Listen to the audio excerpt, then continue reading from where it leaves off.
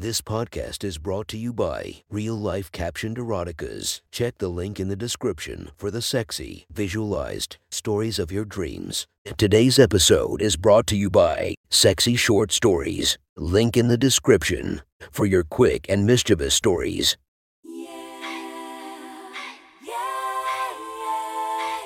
Welcome to my friend's Erotic Stories podcast, Reddit's Best Erotica, where we listen to the best erotica from our friends online.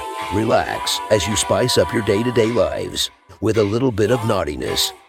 Feast your eyes to the inspiration of this story, Lana Rhodes. Check her Instagram linked below. Please enjoy a very hot episode of Your Friend's Erotic Stories.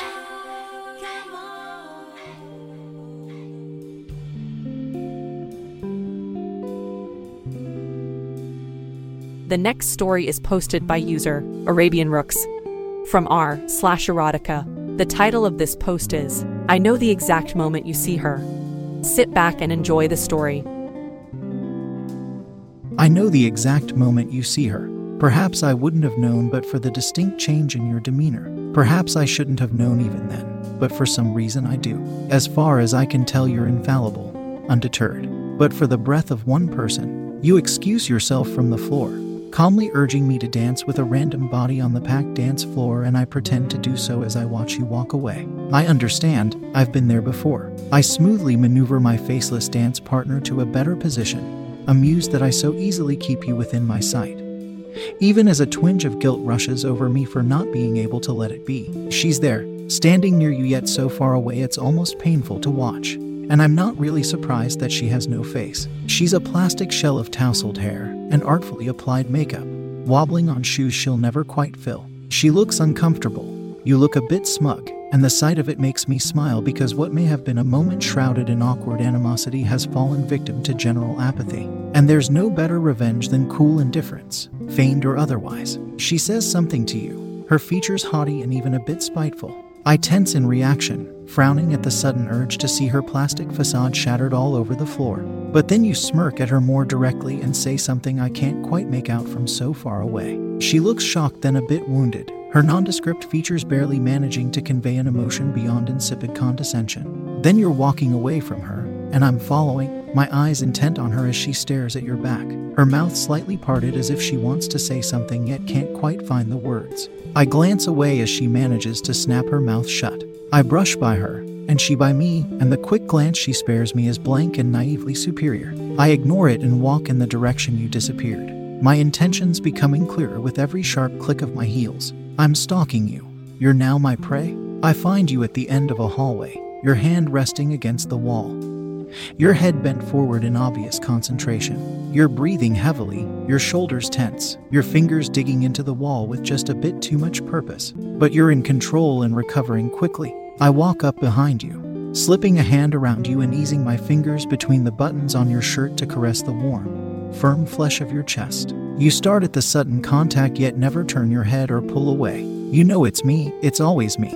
I lean into you, pressing my breasts against your back as my other hand comes around and pulls your shirt out of your pants. Your stomach muscles contract, my nails scraping over you teasingly as I do my best to distract you from demons too old to take hold. I press closer, one hand still rubbing your chest and the other sliding inside your pants to brush over your cock teasingly. Your flesh responds immediately, quickly thickening and lengthening, and I feel a rush of warmth at my center that makes me squeeze my thighs together in anticipation. I ease you back away from the wall and move in front of you, ducking under the arms still braced above you. There's a small counter running the length of the wall, and I boost myself up on it, yanking my skirt up and pulling you into the spread of my legs. You come willingly enough, but you still won't look at me and your free hand is still clenched into a fist at your side. I jerk you a bit closer, a rush of heat washing over me as your breath catches and your hand flexes. Your breathing is shallow, your jaw tense, your eyes bright and aware. I ease away from you, tilt my head a bit, my teeth worrying my lip as I assess the situation. Without warning, I grab the front of your shirt, yanking the two sides apart. A thrill running through me as buttons go flying. Quickly, I hook a heeled foot around one of your legs, sending you off balance enough you fall forward against me, your other hand coming up so I'm boxed in on both sides. I take the opportunity to run my tongue along your neck, my teeth earning a shudder of awareness from your aroused body. I pull back, glancing briefly at your face. A small smirk curving my lips at the hooded darkness of your eyes staring me full in the face. And I know your previous tenseness is starting to shift into something else, something raw and needful. I raise my face, my tongue teasing your upper lip then brushing against your teeth in invitation. You remain passive, yet your eyes never leave mine and your hands shift a bit closer, boxing me in more securely. I let go of your shirt, moving one hand to your back and the other to the back of your head. My fingers stroke your smooth skull, urging your head down, my lips insistent on yours. My soft growl of frustration fanning over you as you neither deny nor fully reciprocate. I tighten my fingers on your head, luring you closer. My tongue becoming demanding and seeking, my teeth almost vicious. My hand on your back pulls you tighter against me. My hips now on the very edge of the counter and I rub my pulsing center against the hard ridge pressing against the front of your pants. You groan softly into my mouth, and I'm not sure if it's a groan of defeat or victory. But I don't care and I let myself take it as an invitation. I remove my hand from your back, reaching behind me and pulling one of your hands from the wall.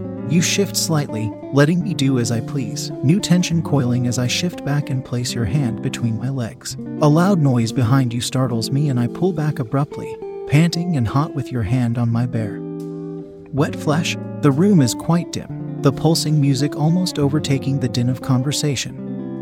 But I sit up straight and peek over your shoulder, not sure if I'm relieved or disappointed that no one's watching. You're oblivious to our surroundings, calmly bringing your free hand down to cup the back of my head and pull my face back to yours. You come alive quickly, almost violently, your lips firm and unyielding, your tongue actively seeking and dueling with mine. You adjust your hand on my head, your fingers tangling and tightening in my hair, the pressure almost painful. You tug sharply, turning my head and trailing your lips along my neck to my collarbone where you nip and suck on my aroused flesh. Your other hand continues to stroke between my legs, your fingers rubbing and plunging rhythmically.